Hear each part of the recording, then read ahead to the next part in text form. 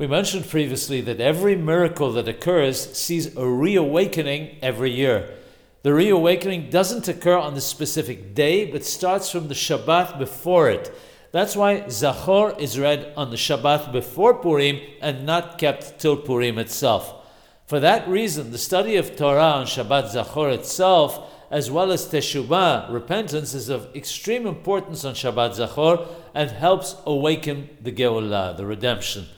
Any bad occurrence or happening that befalls the Jewish people, no matter how serious it is, its salvation can take place keheref ayin, at the blink of an eye. It all depends on the extent of their belief and faith in God and how brokenhearted they are. If their hearts are contrite and their faith in God is complete without additional dependence on other physical and natural elements, then God answers them as soon as they call Him. If we also rely on external natural elements and do not call out to Him from the depths of our hearts, then either the salvation is delayed or it's not complete and includes some degree of suffering. That's why it's very important to study Torah and concentrate on repentance on Shabbat Zakhor.